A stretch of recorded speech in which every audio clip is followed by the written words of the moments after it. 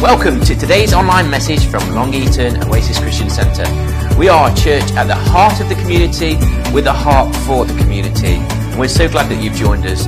We hope that you'll be inspired and encouraged today. Please don't hesitate to contact us. If you want to find out more, you can visit our website www.longeatonoasis.co.uk or you can direct message us.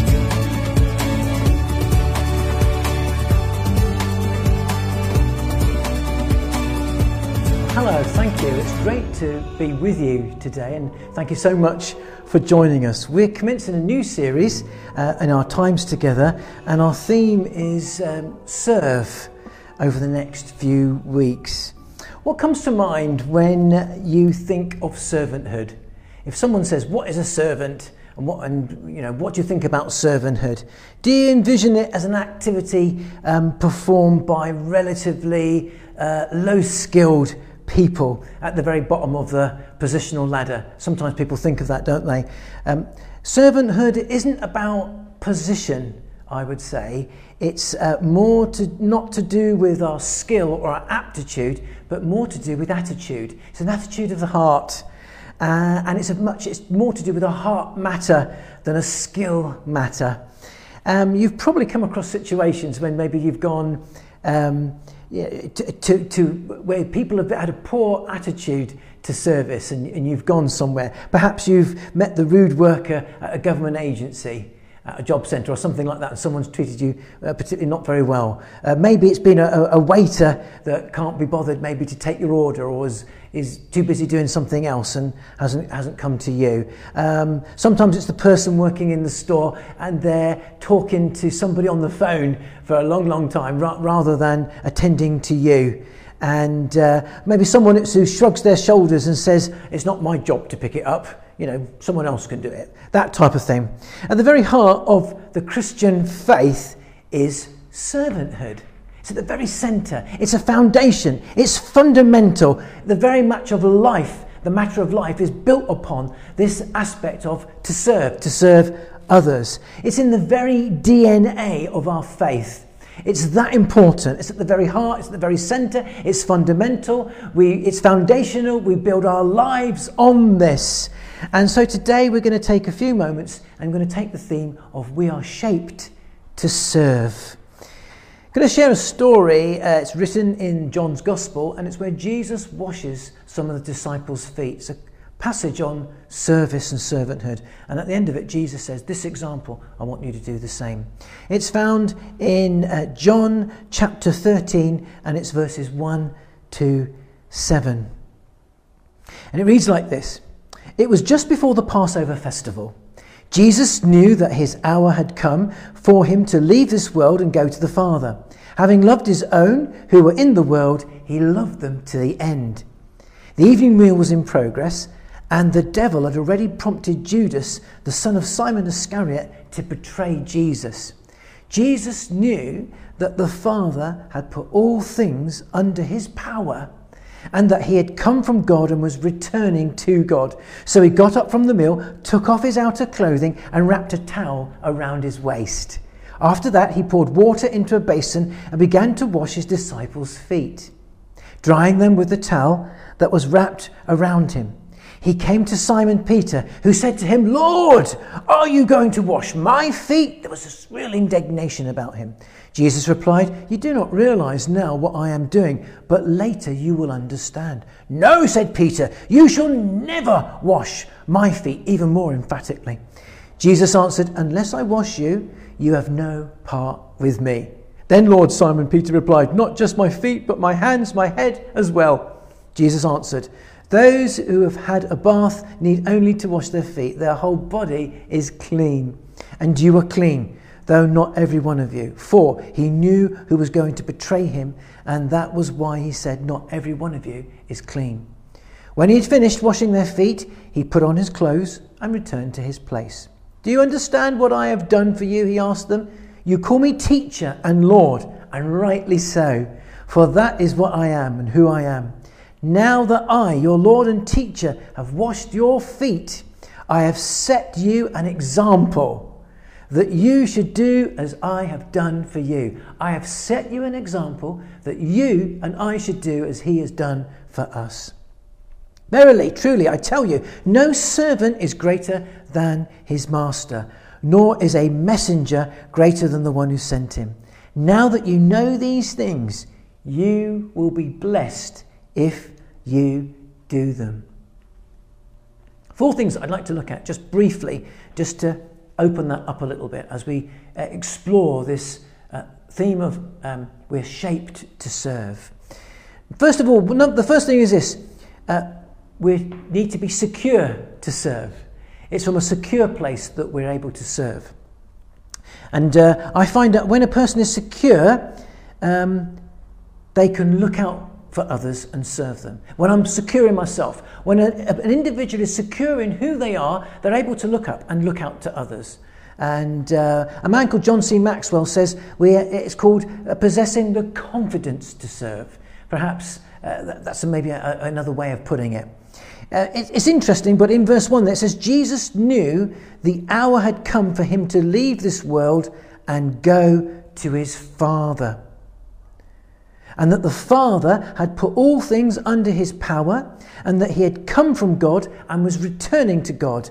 So he got up from the meal and took off his outer clothing and then began to wash their feet. Jesus knew that he'd come and was going to the Father, and even more amazingly, he knew that the Father put everything under his power.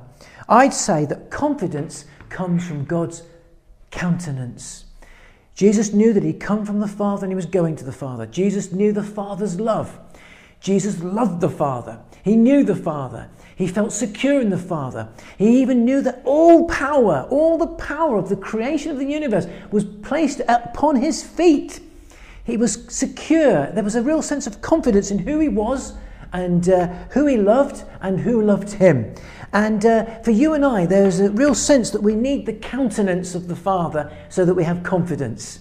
You know, if we're to serve God and serve others and reach out to others and sometimes do things that are mundane and repetitive and sometimes get out of our comfort zone, then we need a real sense of confidence of who I am and who loves me and who I love. And it's as we see God, the countenance, we see his face, that we get confidence.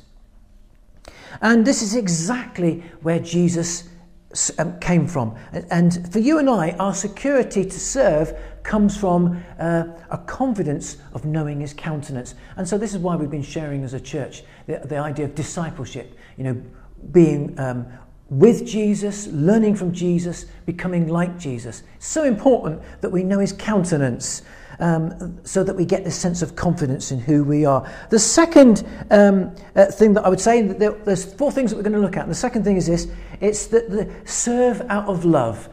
He served out of love. And you and I, when we know his countenance, we'll have a confidence in who we are, and then we'll be able to serve out of the sense of the love of God. And we see this: he served out of love. Having loved his own who were in the world, he loved them to the end. It's in verse 1 there. Having loved his own who were in the world, he loved them to the end. You know, we put petrol is the fuel for an internal combustion engine. We put petrol in our car and it fuels the internal combustion engine. But you know, love is that which fuels our hearts. Petrol fuels a car as love fuels your heart and my heart. And it's out of that sense of God's love for us and our love for him that we're able then to love the world and love those around us. Jesus actually taught, didn't he? He said, you know, we're to the greatest command, to love God with all our heart, mind and soul and strength. And then also he added to that, love our neighbour as ourselves. And so these 2 points, you know, being confident in our security to serve and serving out of love, they go together, don't they? I can see this, that they're both linked. Love of God empowers serving, and serving expresses the love of God. I say that again because it's circular, but it's so true. Our love for God and his love for us empowers, it fuels our serving, and serving others and serving God expresses our love of God. And so when people say, I really love you, God, but if we never serve, we then can't express that love. But it's as we love him and see him and know him that we're fueled, ignited, fired with a strength to reach out to those around us. And it might be sometimes to do some very simple, mundane, repetitive things in life. You know, like, I don't know, whatever it might be, but it infuels us to then serve and look out for others. The third thing that we see in Jesus' life, and we see in this story here, is that true servants are not position consciousness. If we are secure to serve, we serve out of love, as we know his countenance. Then the third thing is this: true servants are not position consciousness. We read this in verses 3 to 4. It says, Jesus knew that the Father had put all things under his power, and that he had come from God, and that he was returning to God. So he got up from the meal, took off his outer clothing, and wrapped a towel round his waist. And after that he poured water into a basin and began to wash his disciples' feet, drying them with a towel that was wrapped around him. Wow. Amazing. I say, wow. Nothing was below him. God had put everything under his feet. The whole universe. All of creation power. The king of the universe, of creation, becomes a servant or a slave to men or his creation. The king of the universe, the king of creation, becomes a slave or a servant to his creation. It's incredible that God himself is not position conscious. And so for you and I, we're to be not position conscious. Nothing is beneath us. You know, we're not overly qualified to do that. It's not my place, it's your place. You know, it's not for me to do, it's for you or others to do. You know, the disciples would have been a lot of red faces on that day. They're all sitting together, and there hadn't been a servant to wash feet, because there should have been a servant at the door to wash their feet. And so someone should have taken that role on. And there's Jesus, the King of Kings, the Lord of Lords, the creator of the universe, the Lord and Master, who really in many ways, I suppose, in the culture of the day would have been waited upon. And it's he who takes upon himself to come and reach out to them. He removes his outer garment. It's very important, this, and it reveals a lower tunic. And that lower tunic was the simple, what slaves and servants would have worn. The more garments that you had, the more prestige or the wealthier that you were. And it's interesting that he removes his outer garments and he just reveals the lower tunic, because what's a slave, it reveals the servant's tunic. And then he stoops, he crouches low and gets down to the ground where their feet are and begins to wash their feet. Love stoops. And it's amazing. This is barrier breaking. It removes all position and cultural protocol barriers of his day. It absolutely was like a bowling ball down a bowling alley and knocking everything out. It was that wow. It was that amazing. It would have been that many red faces. It would have been that incredible at that moment. It was a barrier breaking, removing all barriers moment. And he reached out to those around him. And so for you and I, it's the same. You know, nothing should be beneath us. Not leave it to somebody else. You know, sometimes in a church life, the assembled life, that as the disciples assemble together, and in a church, and if you have a building with lots of facilities and things need to be done, always looking for people to be involved and serve and serve, because we're serving one another. And it's usually the thing. Ask a busy person and then they will do something. Busy people. But usually there's a majority that either don't get involved for different reasons. And we're called to break barriers and reach out to those and one another and others. And not only within the life of church, but also in our community and in our work and those around us. It was a barrier breaking moment. Finally, the fourth thing is that put others ahead of self. You know, we see here that he was secure to serve. He knew the Father and he knew his love. He loved those around him. He knew the countenance of God. And that's what gave him confidence. And then the love of God for his love fueled his heart. And he just took nothing in his position. He reached out to those around him and lowered himself to reach those around him. And then finally, the fourth thing is this: he put others ahead of himself. less of self, selfless. I mean, to be selfless, I mean, we're not talking about being perfect, perfection, ultimately anointed and totally holy, but we're talking about less of self, a little bit less of self. And we're on that journey, all of us are on that journey. And this is the aim. To be a servant means less of self, but to have less of self, it means sacrifice. Selfless equals sacrifice. And, for you and I, as we seek to put others ahead of ourselves and come out of our position and serve others and reach out, it means there has to be some sort of sacrifice in my life. It might be the giving of my time, the giving of my energy, the giving of my finance.